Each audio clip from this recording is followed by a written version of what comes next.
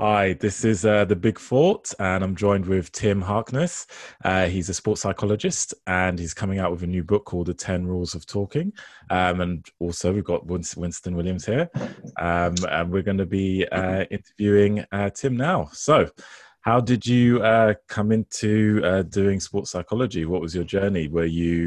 Did psychology find you, or did you find psychology? Was it? Yeah, I, I think, and this will probably come across when I talk about the book as well. I probably got interested in sports psychology because I was quite bad at sports psychology in my own sport. Okay.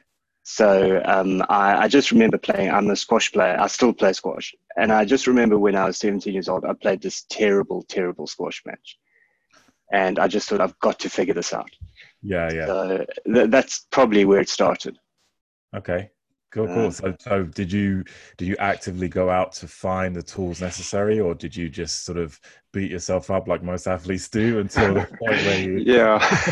Do you know athletes? Do you know? I'm a javelin thrower. I'm the English champion in Okay. javelin. So I work. Oh wow. I've been Okay. doing Okay. athletics All for right. the last 10 years. I'd read that. I didn't want to kind of launch, put you on the spot, but okay. Yeah. So I know So where you're so we coming we from. can. All right. Yeah. Yeah. And javelin, it. I think it's one of those sports where you don't have a lot of opportunities, so you've got to get it right. Yeah. Yeah. Exactly. You got six chances, and Okay. the bottom line is whatever's on the results on the page. They don't care whether you broke up Yeah. with your girlfriend, whether it's windy, whatever it Yeah. is. Yeah. That's your Yeah. result, Yeah. and it can be Yeah. quite tough, and especially when you're trying to maintain a positive outlook on things. When the Okay. black and white saying actually you're not as good as you think you are, so it, Yeah. it can Yeah. it can build up quite a bit of a struggle or something. It can be a bit of a struggle at times, but Okay. you've just got to make sure you've got a good team around you, make sure you're Right. communicating with your coaches, just all the things Yeah. that Yeah. you would expect. Yeah.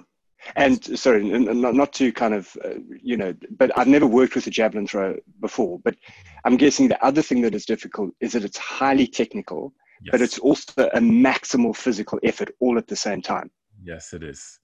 Yeah, yeah. It's one of those in betweens where you have to, as you said, be maximal effort, but at the same time remain relaxed as well. Yeah. If you Yeah. tense up at any moment, you ruin Mm. the natural path of the energy going through your body. Yeah. And Yeah. it's people aren't aware, but it's the only track and field event where you have to run, jump, and throw.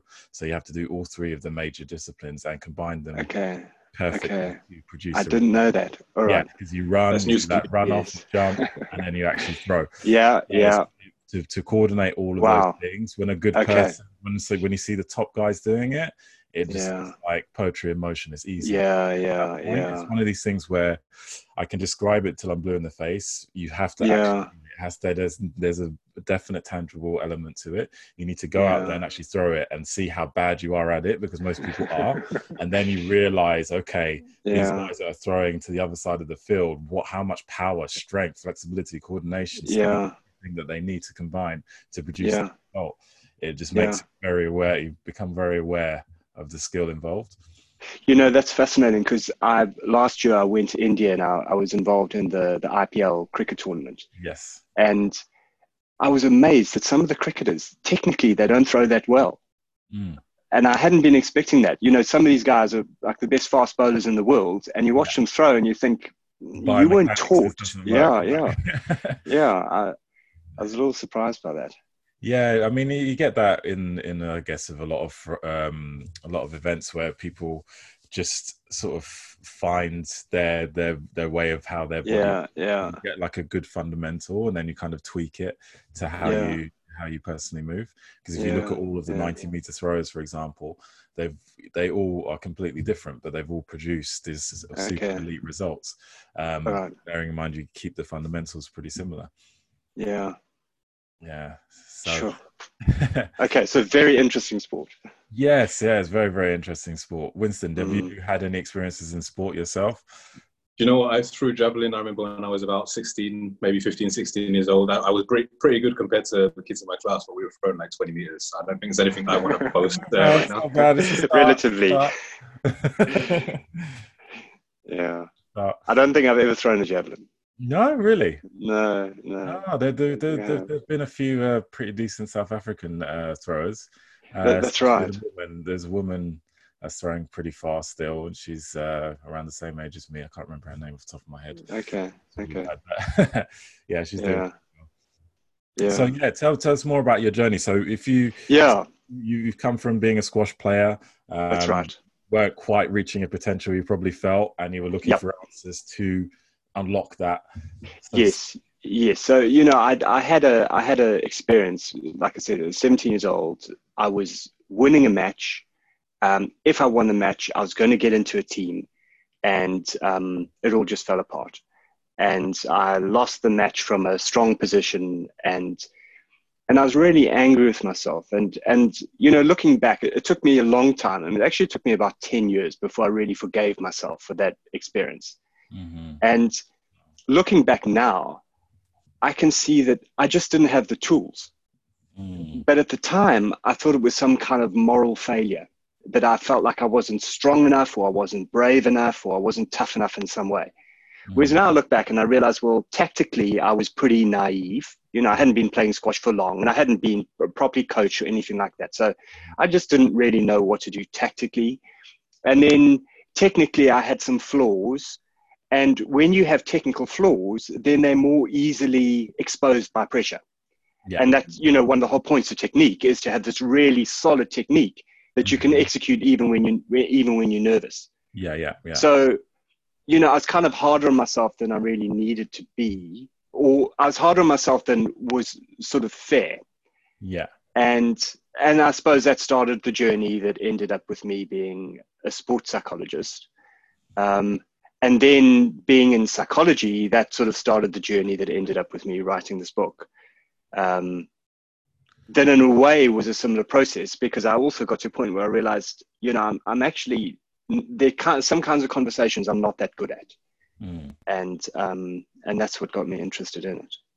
Yeah. It's interesting because noticing it from myself, especially over the last few years, I found that the psychology of everything and how you sort of mentally process your event or your sporting event Yeah, is so important because physically I yeah, haven't actually changed over the last decade. I'm pretty much the same strength, yeah, same yeah. everything, but my results are completely worlds apart. That's interesting. Because my understanding of the event, my awareness Yes, of everything, yes, my yeah, sort of capacity to understand that not every result is a permanent fix. Like even if I fail at something, I've got another opportunity to change it with the next throw. Whereas you kind yes, of get obsessed with a series of throws and they have to be of a certain standard. When it's actually, when you look at my event, for example, it's 6 attempts to okay, get a big throw as opposed to having okay, 6 good throws, all so you right, get, if you change your perspective on things, it's so interesting how it completely yeah, unlocks yeah, you, because you think, oh my god, I've got to produce 80 meters every single throw, but then you think to yourself, no, it's 6 opportunities to throw as far as you can. That's what it is, okay, yeah, and it's just that change of perspective that completely unlocks a lot of the yeah. things that have been holding you back. Yeah, yeah, I think that perspective is so interesting, and how, because I think it's a very natural thing to assume that we have to have 6 good throws, or Mm, to assume that if my last throw wasn't good, my next throw is also not going to be good. yeah. But, you're saying you're finding ways to free yourself from that. Yeah, yeah, and that's been part of the things that's allowed me to say move on and progress with my technique, because you don't get sort of you're wasting energy. You're thinking about stuff Mm, that you could just put to one side and actually say, okay, fine, it didn't quite work out this time. Next time I'm going to do better, and just constantly look for that progression. And you just got yeah, to ask yourself, does it serve me to think this negatively about something? And the answer is no. So why do it? yeah, yeah, yeah. Honestly, And and to kind of connect that to the 10 rules for talking, that's rule Yes, number 1 is exactly. agree what you're talking for. Yeah, And exactly. you're saying in this really practical way, is it helping me to think like this? If the Mhm. answer is no, well, I'm not going to do it. Yeah, And exactly. I do. I think that was one of the things I found about talking, is that, you know what are we having this conversation for? What is the purpose of this conversation? Exactly. And a lot of the time we can end up in arguments, or just having this recurring either drama or stalemate. And we need to be asking ourselves, what are we doing this for? Yeah, because I notice this a lot, especially with coaches. You've got sometimes some athletes will have a combination of coaches, and Right. they would often have an impasse of, people have their various different schools of thought and ideals, and how to sort of move the athlete forward. And Okay. a lot of the time they come to a bit of a conflict, and it sort of becomes quite detrimental environment for the athlete.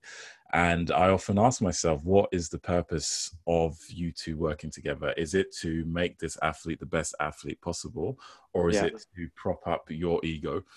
And Yeah. Yeah. so to say that I have created this athlete, the first example, it can be very conducive for the athlete, because if you're coming from a place of wanting to, both people coming from a place that they want to help the athlete, for example, you will find a compromise at the end, because your goal is to improve this athlete, and you will come to the point of realizing that all this arguing isn't really getting us anywhere, and you will find a way through. But if one of them is all about themselves and about their ego, it's going to be completely detrimental, because he's thinking, I want to be recognized for XYZ, as opposed to, I want to make this athlete as best as they can be. Yeah. This is another question that needs to be asked at the beginning. What's your reasons for helping this athlete? Is it to prop yourself up and take all the accolades of being the person associated with a successful athlete, or do you genuinely want to help that person fulfill their potential? Yeah.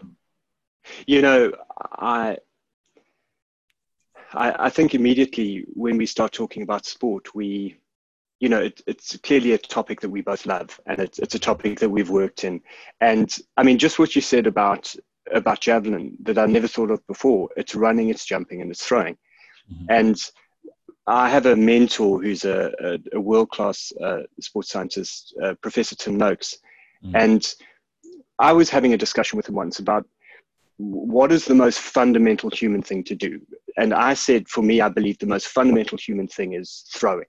Yeah. And I think our bodies are built to throw. Mm-hmm. The way that we can rotate our shoulders above our hips, mm-hmm. and the way we use all of our levers. And there's no other creature on the planet that can throw like a human being can throw. Yeah. And he was saying, no, he thinks it's running. And, and he explained why he thinks human beings are built to run and so on. And I'm just fascinated to end up having a conversation with someone who runs and throws, and, in that most kind of two most essential human things that our bodies are built to do. Yeah. And, when you talk about that, when you throw, every single thing that you do has a purpose. Mm-hmm. Your technique, every part has a purpose, and there's nothing extra in there. You've taken that all out. Yeah. There's nothing everything works in synchrony. Everything's working towards one goal. Yeah. And, now you're describing a coaching relationship, and you're really saying that should be the same. Yeah, is that exactly. There shouldn't be any extra baggage that you're carrying. There shouldn't be Mm-hmm. things that are working against each other. Mm-hmm. Everything needs to be going in one direction. Yeah. And that's the only way. Unification, that's the key thing that's missing in society, it seems. Yeah. It's the way forward to make things work. You need to have a unified thing. And the same thing again with the javelin. There's about 6 or 7 movements happening in under a second, and they need to all be unified in the exact order for the energy to go through the body and into the implement. And if it's not correctly, or there's one part that's not quite there, you're going to lose a massive amount on the distance. And I guess it's the same with a lot of other sports, and it's just one of these things where you recognize the sort of importance of. I'm kind of drawing the parallels, Tim and Gavin, where you're saying about the javelin, that you're using all these different techniques and you're putting them together in 1 second. And Tim, you said that you've got better by studying psychology and these things that you've kind of, the way I see it, because I've seen it in my work, is all these different lessons you learn, you kind of put them together and you become better at speaking to people, you become better at putting your point across. And I'm seeing some parallels there about learning these different skills and then putting it together. Go ahead. I just think the javelin is an amazing metaphor for other things that we need to be good at in life. You could say that. It is. It's just one of these things where you just have to marry everything perfectly together, and then you just get an amazing result. Once everything is in line, because you again with the event, you have to separate your upper body from your lower body and create this sort of stretch reflex across the torso and across the sort of shoulder to create the result. So even though your legs may be facing right, head, your upper body I needs can to see be that, twisted, and you need to coordinate everything together. So it's a very, very complicated sort of event, and I think the closest thing to it is a fast bowler, for example, and this is similar sort of movements, right?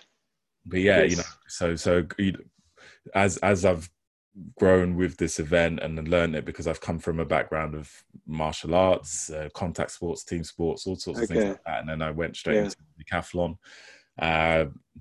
Did that badly for a few years, then ended up doing the javelin, and it's been quite a journey, and it's just interesting how your perspective completely changes over the years when you start to understand how, just like all the things I've said, the fact that each time you do something, it's not necessarily a failure. You're learning from the experience, and you've got to be aware to be able to take that on and not just use it in a negative way and blow it out of proportion and have all of these sort of cognitive distortions and just completely miss the whole point of what the point of a lot of the things that you're doing. And in a way, that's what I was trying to do with talking, is take something that most of us are good at most of the time, but we're not all good at it all of the time, and just try and start to understand that part of it that, for starters, I wasn't good at. I wanted to understand where was I going wrong in those conversations that were just kept on cropping up again and again, whether it was at work or at home, or, maybe talking to a friend about some social issue. I just wanted to gain a better understanding of that. So that's really what started my journey into, the world of talking. Winston, as you say, I think journeys so often have a lot in common, that we need something, we want something, and we have to be prepared to gradually learn and pick up information. And and it's also about the language that you use. For example, is my coach gets really upset with me sometimes, because sometimes I work with other coaches, which isn't the problem. Because sometimes I feel like I just need a change of environment at times, because my group is mixed with lots of other types of athletes. So I'll sort of find a javelin only group just to get that sort of intensity up. And he would be explaining stuff to me in a particular way. He's from Poland, so he's got a different way of describing stuff at times. So he will say stuff to me, and then an English coach will say the exact same thing but use different words, and then all of a sudden it clicks. And then I go back to him and I'm like, oh, you never guess what? He said this. And he's just like, loses his shit. And he's just like, I've been telling you this for the last year. And you're like, it all depends on how you say something and the timing of it all. And it's just so particular at times. So, and the importance of what you say is so, And that's one of the kinds of conversations that we have, is a learning conversation.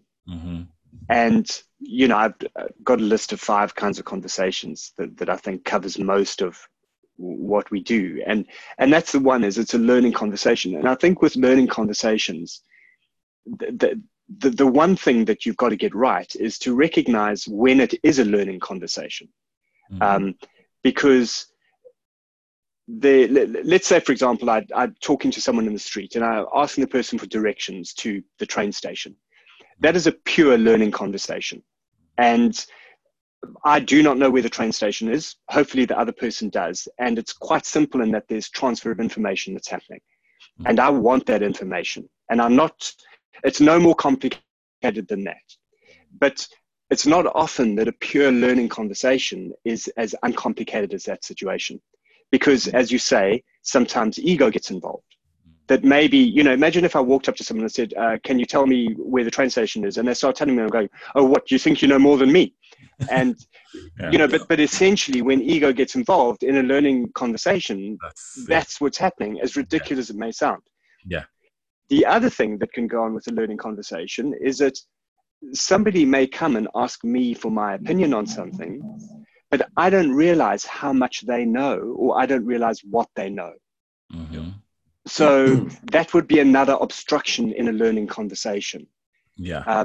And, you know, for example, it would be quite wrong for me to, I'm a sports psychologist, so obviously I know something about pressure, but when we talk, it's not a one-way learning conversation.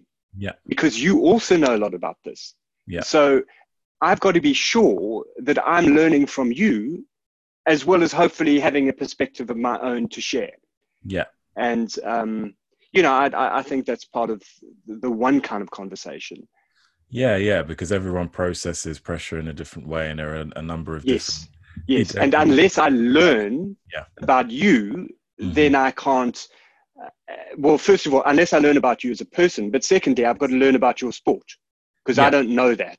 Exactly. And then clearly I've had my own experiences and may have some things to share there. So yeah, because I had, you know, because I remember when I was in my early days, I've never been I've never really been nervous to compete, but at times when the pressure gets up, I always found myself yawning a lot.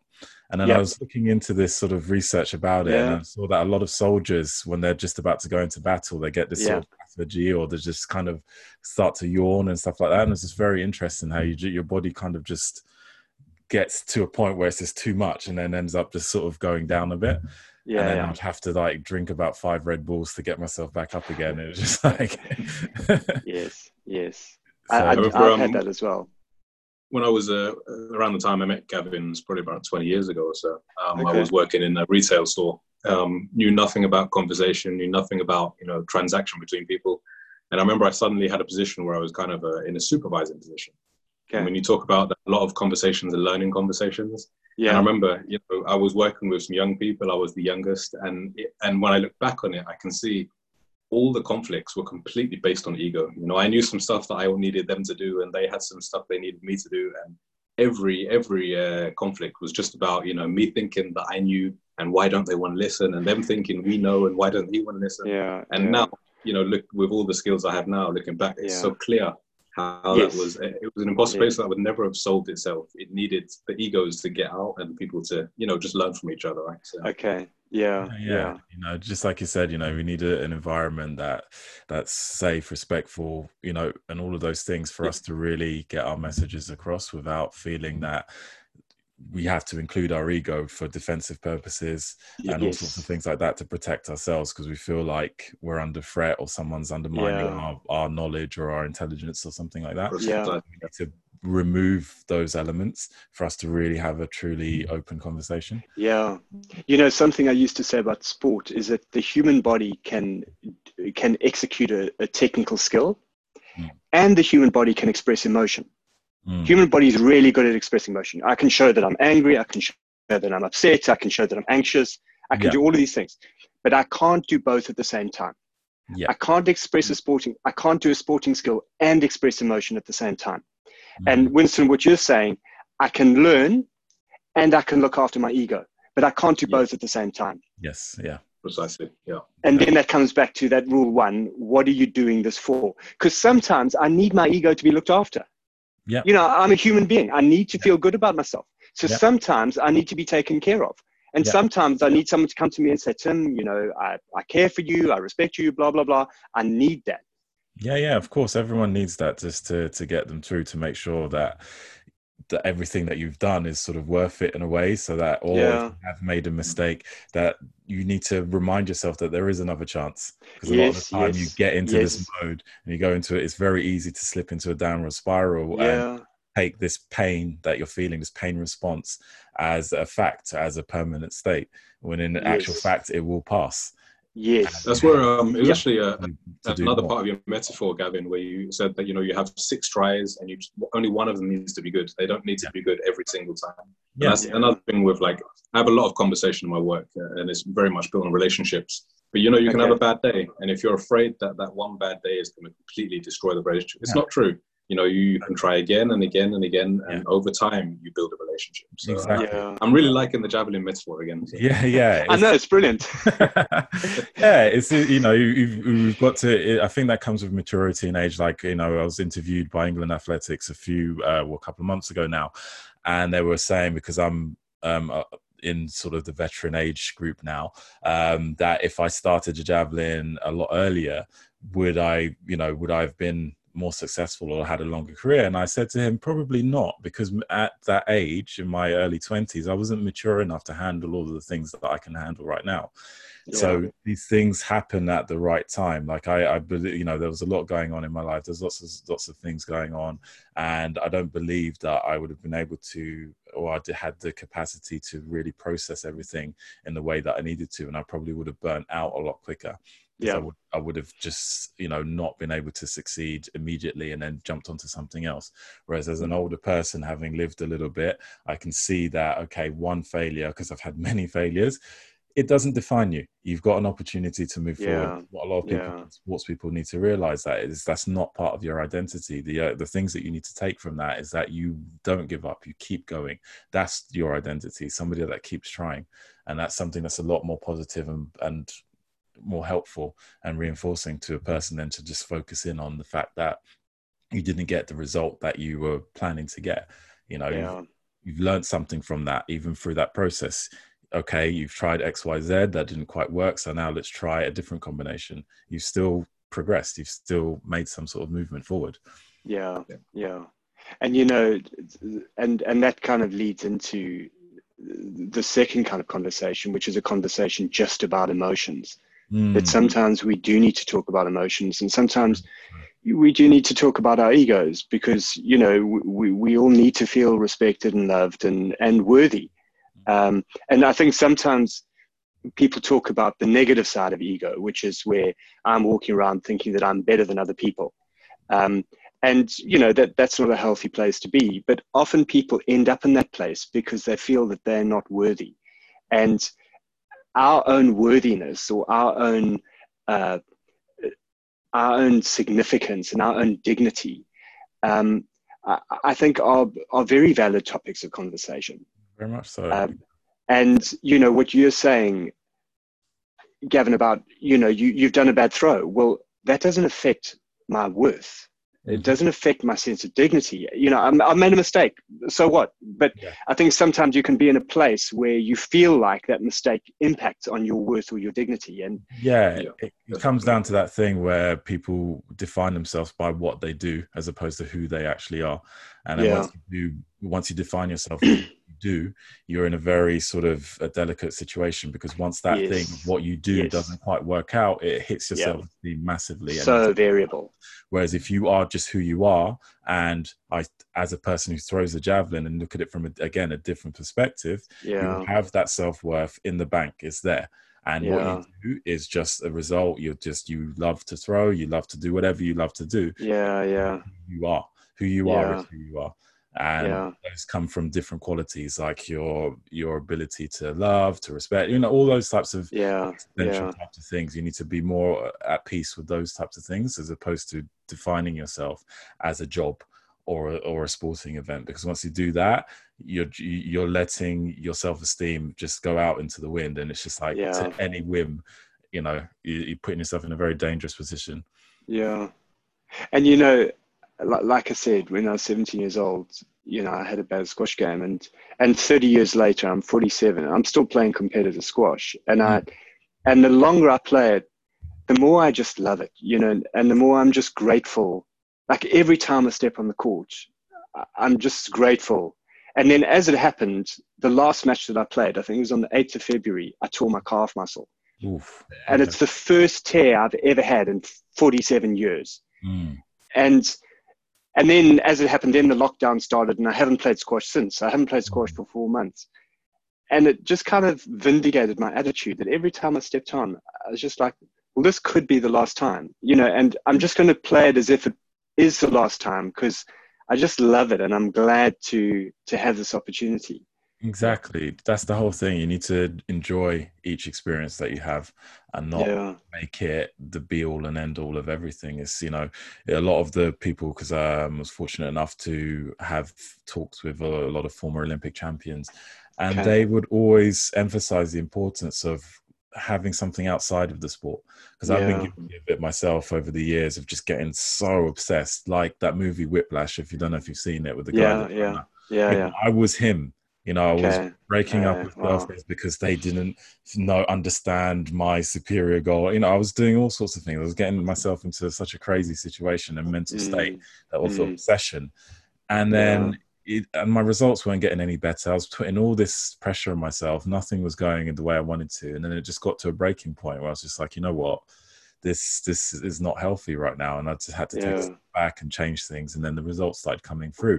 I started writing, I started exploring other areas, doing more Okay. art, and you just become a fuller person, because what you're doing is you're Yeah. putting yourself into an absolute position, and human beings aren't absolute. We're relative. We Yeah. need connection, lots of other things. And when you start to isolate Yeah. yourself like that, is when the problems start to come through, because Mm. everything, all your self-worth, everything that you know about yourself is riding on one element in your life, and that is Yeah. Yeah. crazy. And the tough thing about your sport is that is a number. Mm, It's if you play, like, even if I go and play a squash match, or if it's hard to tell exactly how well I played. mm, Whereas, because maybe the guy was good, maybe he was bad, whatever. mm. But for you, you throw that javelin and you get a number, Yeah, and it's down to a decimal point. yeah, And that's hard, yeah. because there's, in a way, it can almost feel like there's no room for maneuver. Yeah, it's a different type of competition, because I've played squash for my university team and tennis and all that Okay. stuff. So I've Okay. done all the Yeah. sports Yeah. you can think of. And when I go back to playing tennis, which I did recently, it's a Mm. different type of competition, because when you're Yeah. throwing, when you're doing athletics, you're literally competing against yourself. You put Yeah. all of this time, knowledge, and everything, and you're there on display for those six Yeah. throws and that Yeah. moment. Whereas when you're playing a game like tennis or football or any other sport, what you do has a direct effect on your opponent and vice versa. And so it's a different type of mentality you have to sort of get yourself into, because there's no one on the javelin that can stand in front of me or punch me or push me to put me off. It's just me Mm. and me Mm. only. Whereas with tennis, with squash, there's elements and things that you can do to gain an advantage in different ways.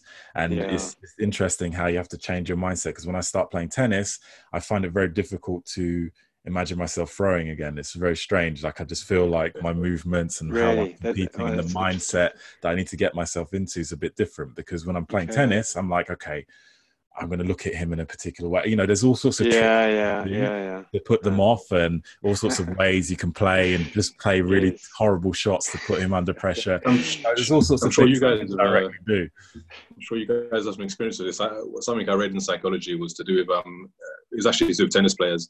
The way you can put a tennis player off before a match Yeah. is to ask them how they perform a particular movement. Yeah. The Yeah. movement that they've got, so it's they don't think about it anymore. But it's like, so how do you do that?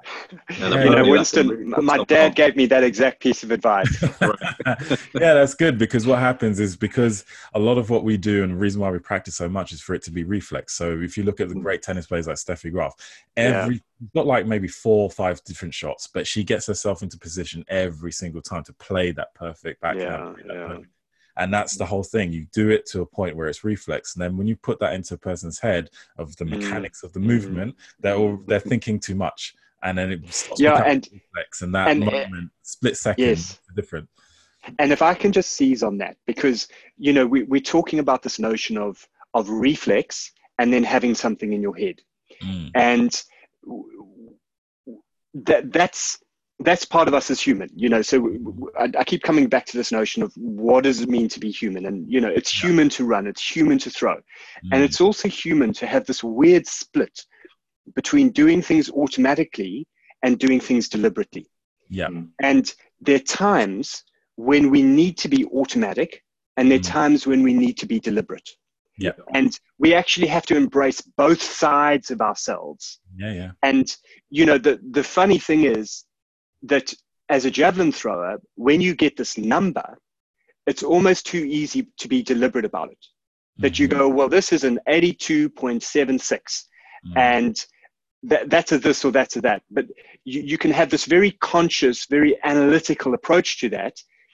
Whereas maybe what you need is a more intuitive, creative way of understanding the throw. Yeah. But at other times, when you're talking about something else, maybe you're using a creative approach, but you should be using a deliberate approach. Yeah. And, that's something, if you talk about playing tennis, we've got this creative and we've got this deliberate side, and we've got it in conversations, we've got it in daily life as well. And we got to use both. Yeah, definitely. Because, what the brain does is like with how they program sort of basic artificial intelligence is that you've got a particular movement and pattern, and the brain sort of recognizes that. And then when you give something slightly outside of that, it uses the same connections, but sometimes the result isn't the same, so that you can get it wrong there. So it will do something just to speed up the process. But sometimes, and that's where a lot of cognitive distortions come into play, where you kind of, your brain just goes boom, boom, boom, boom, boom. So it must be this, similar to something else. And and then this is where the problems come into. So that's where the deliberate part needs to come in. You need to be aware and be able to remove yourself from that automatic process, because the brain doesn't always get it right. So you need to be able to recognize when it's time to remove yourself from that sort of situation. And that comes in, say, like the wind may be a bit different, because you've got a lot of competitors, for example, who throw just one way, because their reflex is telling them. And then what they do is, when it doesn't work, they throw even more like that one. They go harder, faster. That's going to be the answer. And the reality is, the reality is they need to change your position. You need to change the angle. You need to change your body. You need to go slower. You need to be more controlled. You need to be more deliberate, as you said, with your movements, and understand the sequence of what's going through. Because, like, for example, last year, I had a very similar situation where the weather was terrible up in Manchester, as it always is, invariably is. So torrential rain. My family are from Manchester, by the way, so I'll tell them you're saying bad things about the place. So it's like, the rain was pouring down. It wasn't particularly nice wind either. And all of us were throwing pretty badly. But because I'm quite experienced, I was able to throw in different ways or understand different ways. So you got younger competitors who are very, very talented, who were extending their run up, going faster and faster and faster, and the javelin was coming nearer and nearer and nearer. It's one of those sports where the harder you try, the less distance you're going to get. So he's going harder and harder and harder, and he just wasn't aware. He wasn't able to get off that loop. He was just going round and round in his head. Okay, I've got to go harder. And then what I did was I did the absolute opposite. I halved my run up, decided to be deliberately more controlled. That's a bold decision. Yeah, I could, because I've got the experience and I understand what I needed to focus on. And what I needed to focus on is make sure that I'm hitting my positions as best as possible in a controlled manner, in a very deliberate manner. So I halved my thing, and then I ended up throwing 4 meters further than everybody else in that competition.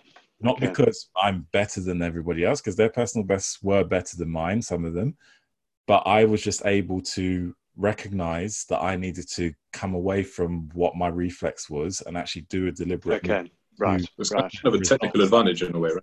Yeah, and this is the thing.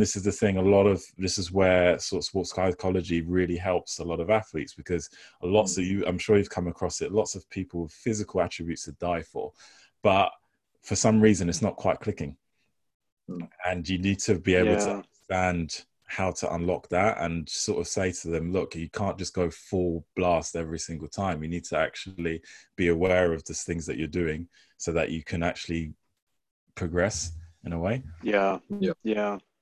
And that thing of going full blast, I just think, I think one of the reasons why so many people love sport is because there's so many lessons to learn from it. And I mean, that's something that can happen in a conversation as well, is when a conversation's failing, we just want to go full blast in the conversation and we just want to go with our reflexes. But that doesn't always turn out so well. Well, there's an idea that we're as human beings, we are goal orientated. We have something that we go after, and like sport is the ultimate situation where you have something you have to go after, and you use everything and to go after that point. And I think that's why everyone resonates with it, because it's precisely what we're designed as human beings to do. And and the funny thing is, because it is so true, I mean, all of us as sports fans or athletes, I mean, I can remember watching matches. You know, I've got a friend he's a professional squash player, and I'll be but he plays in the US. So sometimes I'm watching matches late at night and I'm sitting in bed with my laptop and I'm jumping around in the bed and waking up my wife. And, you know, just because I'm so kind of interested in whether he's winning the next point or not. So yeah, we're very goal directed. Yeah. But And we need to learn to take a step back sometimes as well. Yeah. But it's one of these things that evokes so much emotion. And once you've attached that emotional sort of thing to it, you can't help but sort of live it. You know, once you start to care vicariously through your friend in that respect, you know, because you know what that feeling is. You know what it's like to be on the court, and when the stakes are pretty high. You know, you can't help it, and that's what's the beauty. You see these great athletes do these amazing things. You just know how high the stakes are and how much it means, and how much control it takes to still maintain all of that technique, and you know, watching you. And you know, I think, I mean, I love I love listening to athletes talk. You know, I love hearing athletes tell me what they do, and you know, just hearing you describe those 6 things that have got to happen in a javelin throw, you know, in a second. That's absolutely fascinating to me. And the one thing is, sadly for me, I'm never going to experience that. You know, that's just, unfortunately, that's just not going to happen for me. So the best I can do is sort of experience it vicariously and watch, and you know, and I'm going to go and I'm going to be watching this. You know, I'm going to look on YouTube. I'm going to, what are those 6 steps, and can I see them? Can I watch them happening? And you know, the point that you're making about how you got to separate the top half of your body from the bottom half of your body, I never thought of that before, but now you say it, it's really clear to me. You know, and that's fascinating and that's interesting, and it kind of relates to other athletes that I've spoken to. Say you got to do different things with different parts of your body at the same time. So, you know, that is amazing. And then I think a question we can have about our daily lives, or about our emotional lives, or about our talking is, well, can I improve? Can I get better? You know, that I've been me for, you know, however many years, and this is how I do things. Can I actually get better at conversations? Can I have a better conversation within my family or with my boss? Or, you know, I think that's one of the big questions is. Yeah. And I think it does boil down to exactly that. What questions you ask yourself, what, you know, you've got to sort of change your angle at sometimes to come up with the best questions that will give you the answers. Cause that's what our brains are. They're problem solving machines. So you need to kind of go on. Yeah. I'm looking at when you're saying that you won't get to experience it. I feel like the way Gavin's describing the javelin, I feel like I experience that in the work I do. You know, it's very much about relationships. It's very much about talking to people. And you know, over time, you start to learn new skills, new ways to speak to people, and then it is about putting all those skills you've learned, putting them together. Because when you have like a bad transaction with someone, you can feel it immediately afterwards, and often you know exactly what you did wrong. And so, I need to fine tune that, and then you get better at speaking to people. And you know, I really resonate with that metaphor about the javelin, because I can see where I've been speaking to people in the past, and now I leave almost every transaction with a really good feeling, knowing that I've said the right thing, done the right thing. Maybe it could have been better. And also, when I've made a mistake, I can almost always pinpoint exactly what I did wrong. And that's so valuable. Yeah, it's about ownership, taking responsibility for the things that you've done, and being aware of that stuff, so that you then in future you can make those improvements, and actually become more efficient if it's need be, or use different language, because it is so important, the things that you say and how you say it and the tone and all the rest of it, because you pick up on all of those different things, and it sets off a different chain reaction within the person, and it has an effect on the environment that you're in, and it can affect your ability to learn something. You know, it can change everything completely, just even from a simple greeting. If you said hello to me and I went, yeah, I'm all right, compared to, yeah, I'm doing great, all of a sudden you're feeling a little bit better about yourself because I've given you that energy. It's tiny little things like that just completely make a complete difference to people.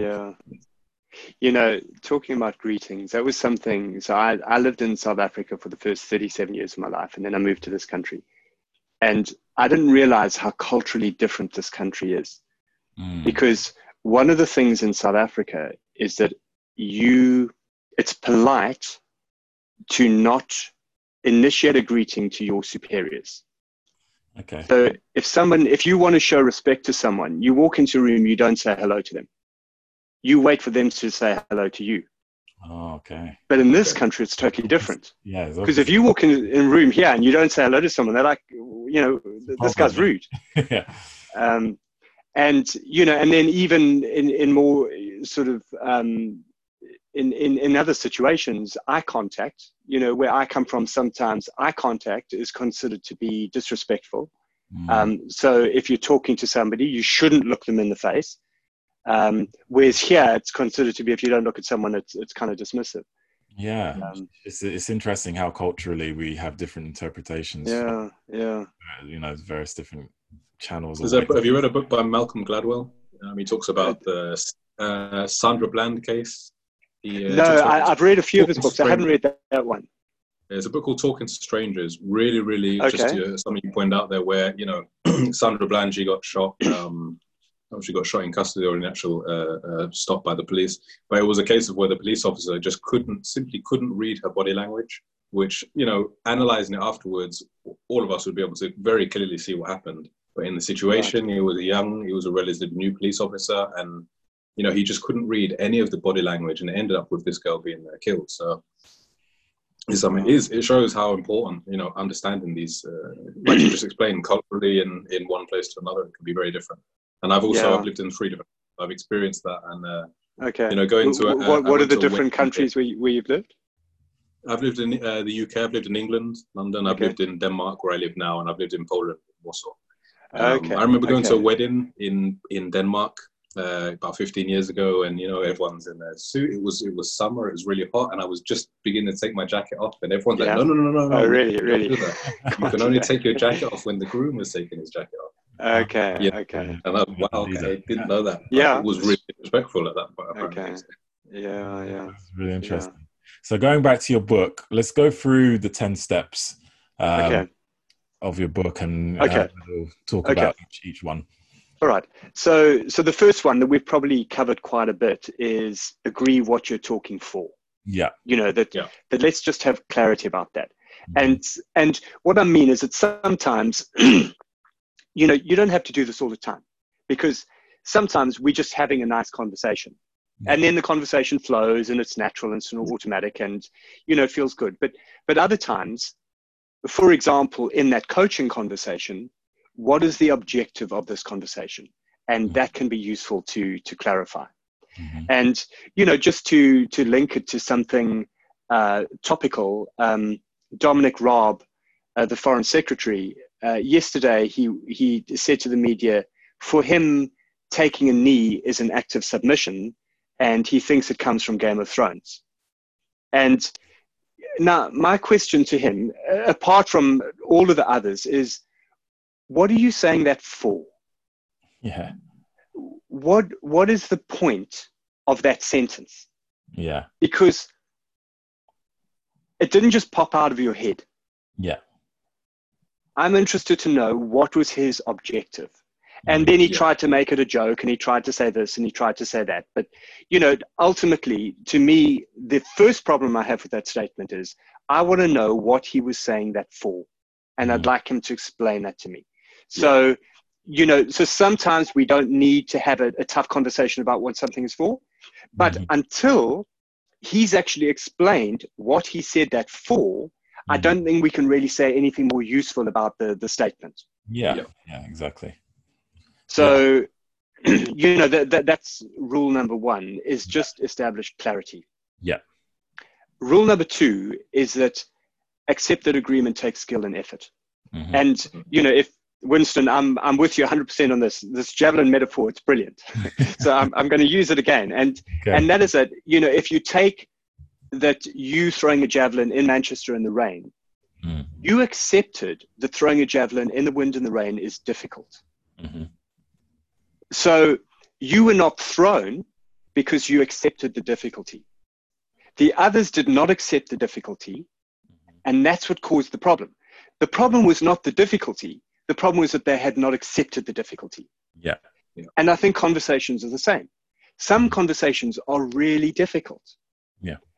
But we don't that's not a problem, because human beings, we're good at solving things. We're good at striving. We're good at persisting. We're good at being motivated. But first, we have to accept that it's difficult. Exactly. And through not accepting, they've put themselves in a fixed state, so they're not able to adapt. Yep. Yes. Yeah. So, that's really rule 2. Yeah. And then rule 3, to be honest, was a big one for me.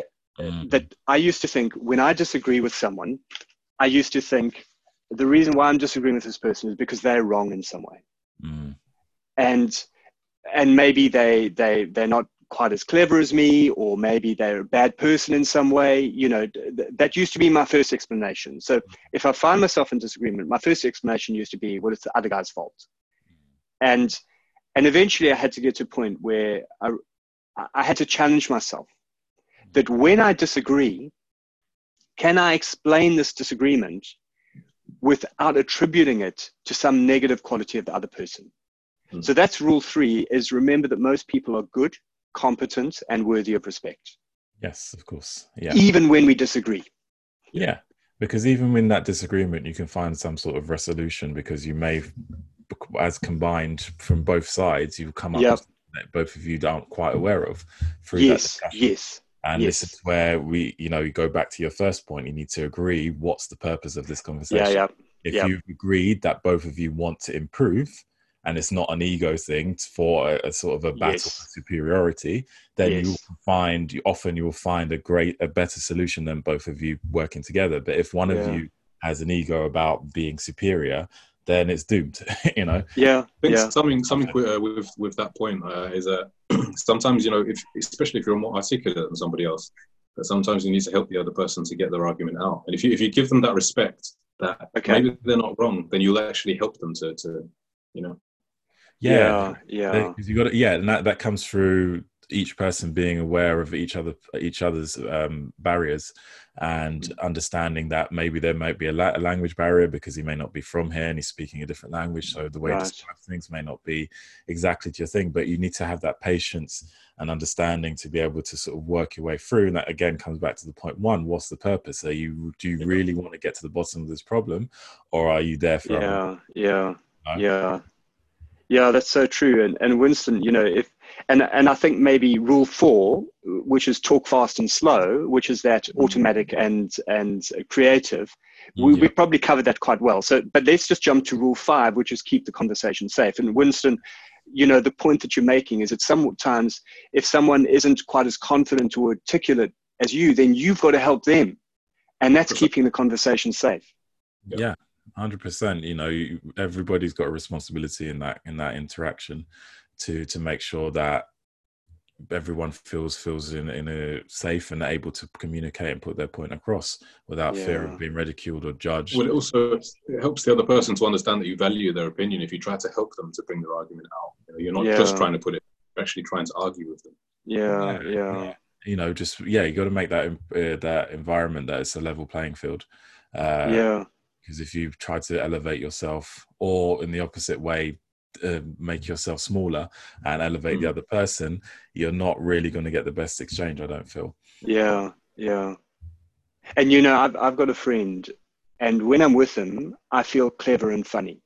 And it's him that makes me feel like that. He's just really good at kind of creating safety in a conversation. And it's so much more beneficial and helpful and healthy, and it just keeps a positive sort of empowering sort of environment. The last thing you want to do is make someone feel disempowered and bad about themselves. And that leads into rule 6, and rule 6 is use resilience. And when I wrote about this in the book, I wanted to be careful with it, because resilience is easier for some people than others. And if you have advantages in life, if you are wealthy, if you're secure in your employment, if you have a big safety network, that you've got lots of friends and you've got lots of family around you, it's very easy not to be troubled by minor problems. On the other hand, if you don't earn a lot of money, if you don't have a lot in reserves, if you don't have a big support network that can really look out for you, then small things are going to upset you more. Yeah. So while I do believe that personal resilience is important, those of us who are fortunate enough to have support networks also need to be humble to think that the difference between me coping with something and someone else not coping with something is not necessarily all down to me. Yeah. It's because I've been lucky also. Yeah. Well, So it's kind of like that theory by Maslow, where he's got the pyramid of basic yeah, needs that you need. You know, you need to feel physiologically safe, and all yes, of these yes, basic requirements need to be met yeah, before you can yeah, actually feel like you can progress and can grow and become a more yes, mature sort of, person. yeah, So yeah, it and builds upon all of those things. absolutely. And I think, that's one of the messages I wanted to try and get across, is because, if you are one of the lucky ones and all of those foundation issues on Maslow's hierarchy have been taken care of, then don't judge someone who is not in that same position. Use your advantage to help bring them up and Yeah, show them a yeah, path the way through. Create that safety. Don't yeah, use it in a negative way to make yourself feel even yeah, more yeah, important than you yeah, may actually be. yeah, And it also reminds me of the Carl Rogers one as well, where you've got the triangle of self, your ideal self and your perceived self, and you have to have that sort of congruence and harmony within that, yes, where you can actually yes, move forward with everything. yeah, Yeah. yeah, Yeah, it draws upon all those elements and it fits perfectly. yeah, yeah. So that's rule 6. Rule 7, and this is moving into slightly different terrain, is use rigor. And, I wanted to get this point across because in a lot of the books that I've read about talking, they don't really come to this issue of rigor. And there's an amazing book, I'm actually looking at it right now, called Sapiens. It's by Yuval Noah Harari. You know the one. And he's got that chapter on the scientific revolution, and he calls it the discovery of ignorance. And when I read that, I thought, that is amazing. I never thought about it in that way before, that to be scientific means discovering that you do not know something.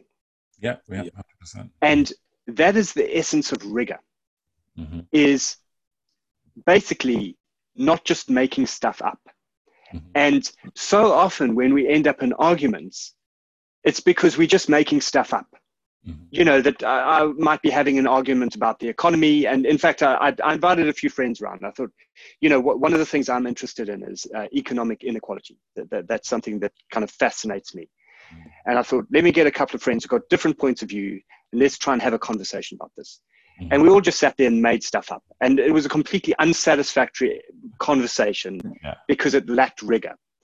And, that's why I wanted to have that rule in there is, and I said, when we're talking rigorously, now we are talking numbers. And the thing is, for you as a javelin thrower, it's very easy for you to say whether you've done better today than someone else. Because you've got that rigorous measurement. I'm a squash player. I go on court. I walk off afterwards. I know whether I've won or lost because I've got that rigorous measurement. Whereas, maybe I go into a business meeting. I don't really know how it's gone because, I want to find a way to make that more rigorous. So I'm trying to assess the performance of an employee, for example. I want to find a way to do that rigorously. So sometimes we need the creative element. Sometimes we want to have that rigorous element. Yeah, we need that solid foundation for us to really grip that fact that we can sort of hold on to push us and then build opinions from. Yes. I think what I'm hearing there is something that I find really interesting is that, it's I think we're coming back to the ego, about protecting the ego. Right. I find that a lot of people, especially the people I work with, who are often challenged by various things, is this anxiety of just protecting the ego, that they just find something to say. And I think a lot of us do it. Just generally, it's just it's that fear of being made to feel, or just generally feeling that you're either not good enough for this conversation or for this person or for this discussion. So you just find something to say. So it's that anxiety that I think, you know, a lot of people who can't be in silence in a room together, they just have to say something because there's anxiety in the air, and the only way to get rid of it is just to create some more sounds. You know? Create sounds. Yes. Yeah. There's a lot to it as well. Like what Winston said, it's like, you know, when people are in a sort of a conversation and they're making up stuff and all the rest of it, is for me, it's like a fear response that they don't want to, like if you produce a fact and then they sort of scurry around it and try to manipulate it to their argument, it's kind of, I'm just recognize that as the fear of them taking responsibility that they could be wrong. The fear of saying I don't know. I don't know. Whereas that's again coming back to ego. You want to always appear to be knowledgeable, to be this, that, and the other, and you could be, but you've gone down a path that's not quite right, and you need to have that humility to say, okay, I'm not quite right here, you're right, and let's move on to the next point, and actually accept the lesson that you've learned here. And I found a lot. And Gavin, you mentioned that fixed and learning mindset, and I think that is it. That's the whole thing. So So that's rule number 7: use rigor. Rule number 8 is use complexity. And you know, this is something, I think this is one of the things human beings are just not that good at. Is human beings like to find a single cause for something, and they like to think that it's either black or white. And we just have to, and this is where, when it comes to this thing of thinking intuitively, we've got to accept that as human beings, all of us, we're not good at this, and we have to force ourselves to see the complexity. And I think so often when we find ourselves in arguments, it's because we've lost the complexity. And complexity makes it so much easier to agree on something. And, you know, if I was to play a squash match, for example, and you know, and you were watching me, and I was to walk off the court, and I go, I was terrible today. I'm basically giving myself 0 out of 100. And you might go, no, I thought you were quite good. You giving me 100 out of 100. Now, chances are I'm not 0 out of 100, and chances are I'm not 100 out of 100 either. If we can use complexity or degree, then we might end up a lot closer. That you might eventually give me, say, 63 out of 100. I've given myself 48 out of 100. That's a lot closer than 0 and 100. And I just think that what happens again is just it comes down to how we process stuff and how our brain process stuff. It goes to the easiest option. It finds the path of least resistance. So it's very easy to just go straight to an absolute. No. Yes, an absolute. And we have to force ourselves to step back from that absolute. And we need to see that, as we said, there's different shades of grey. There's lots of different areas in between where there's elements where you say, for example, you didn't sleep well last night. All of these things have contributed to this particular result, whereas we kind of just overlook all of that stuff and just go straight to, boom, I'm terrible. It's the same where you won the competition, Gavin, where everyone saw this, you know, talking about the complexity. Everyone saw the problem is I need to throw harder and faster. And you kind of took a step back, looked at the situation, and, you know, with your experience, found another solution. It's not just about speed. It's not just about power.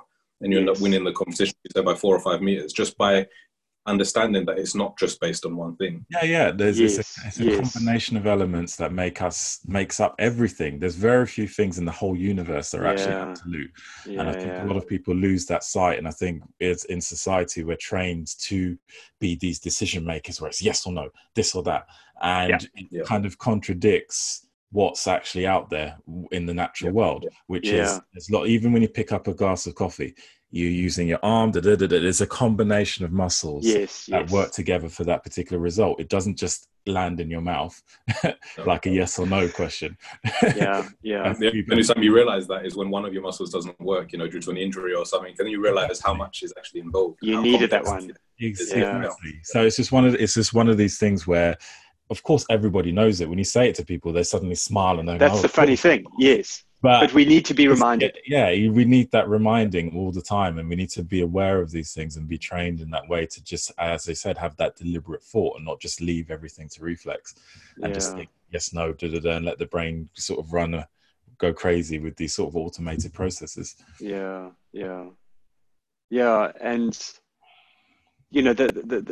that's rule 8, complexity. Rule 9 is listen. And when I started to write this chapter on rule 9, I started to do research into listening skills. And listening skills are, eye contact, body language, ask questions, and so on. And what I thought to myself is, when the talking is easy, the listening is easy. So an example I gave is, one of my sons coming home at the end of the day, and they've had a good day. It's easy for me to listen to my son when he's had a good day. And then I do all of the things automatically. I nod and I smile and I ask him questions, blah, blah, blah. The challenge is listening when the talking is difficult.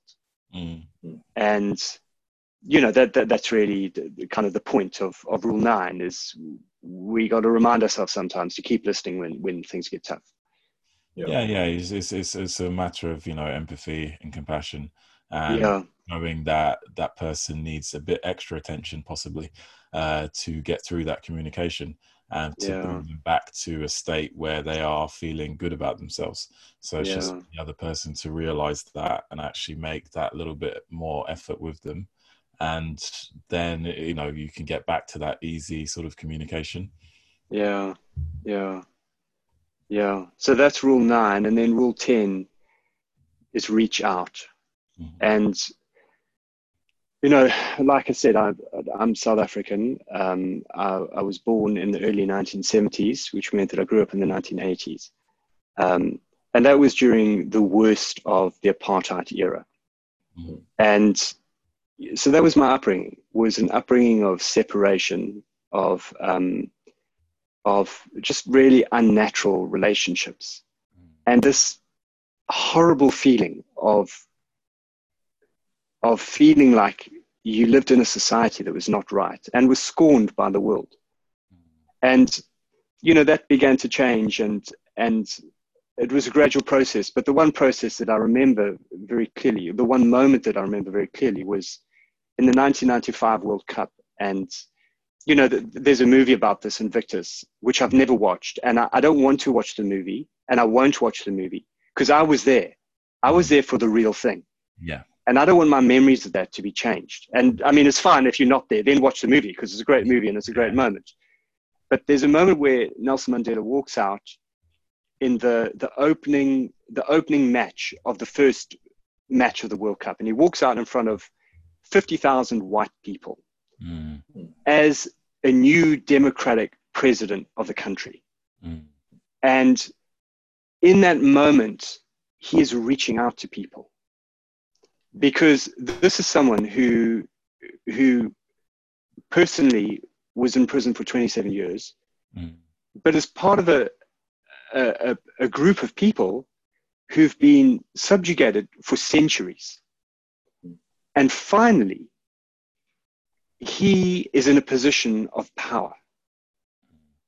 And his response to that power is to reach out and forgive.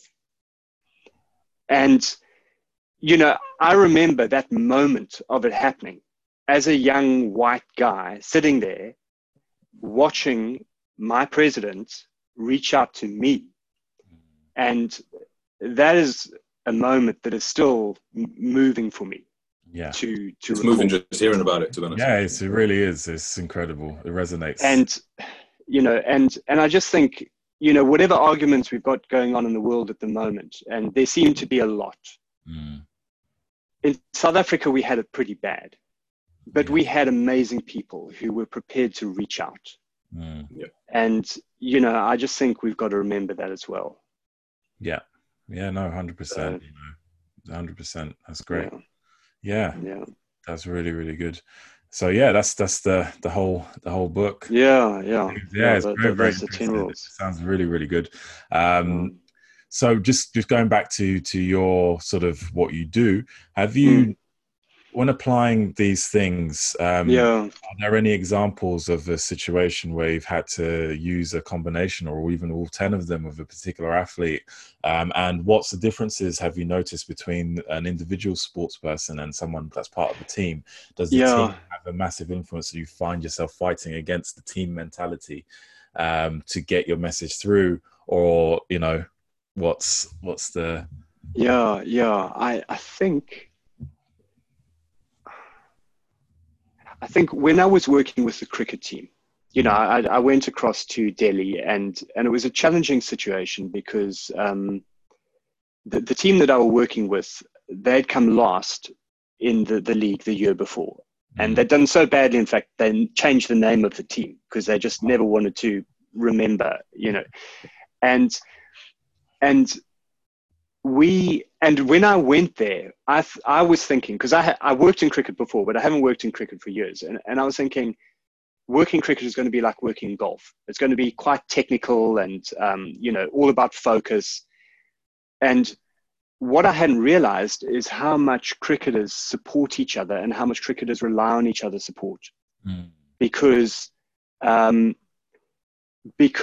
it's such a harsh game. You know, you can score 100 or you can score nothing. And they need the emotional support of their teammates in order to do that. So we ended up having some real listening conversations, some real reach out conversations. And I was expecting there to be a lot of rigor, like, you know, tell me where my foot needs to be and tell me where my hand needs to be. And, you know, for sure there was that. Yeah. But I was quite surprised by how much emotional conversation we ended up doing as well. So I think that's an example of a team environment. Yeah. And then individual sports, you know, to be honest, I've not worked a lot in individual sports lately.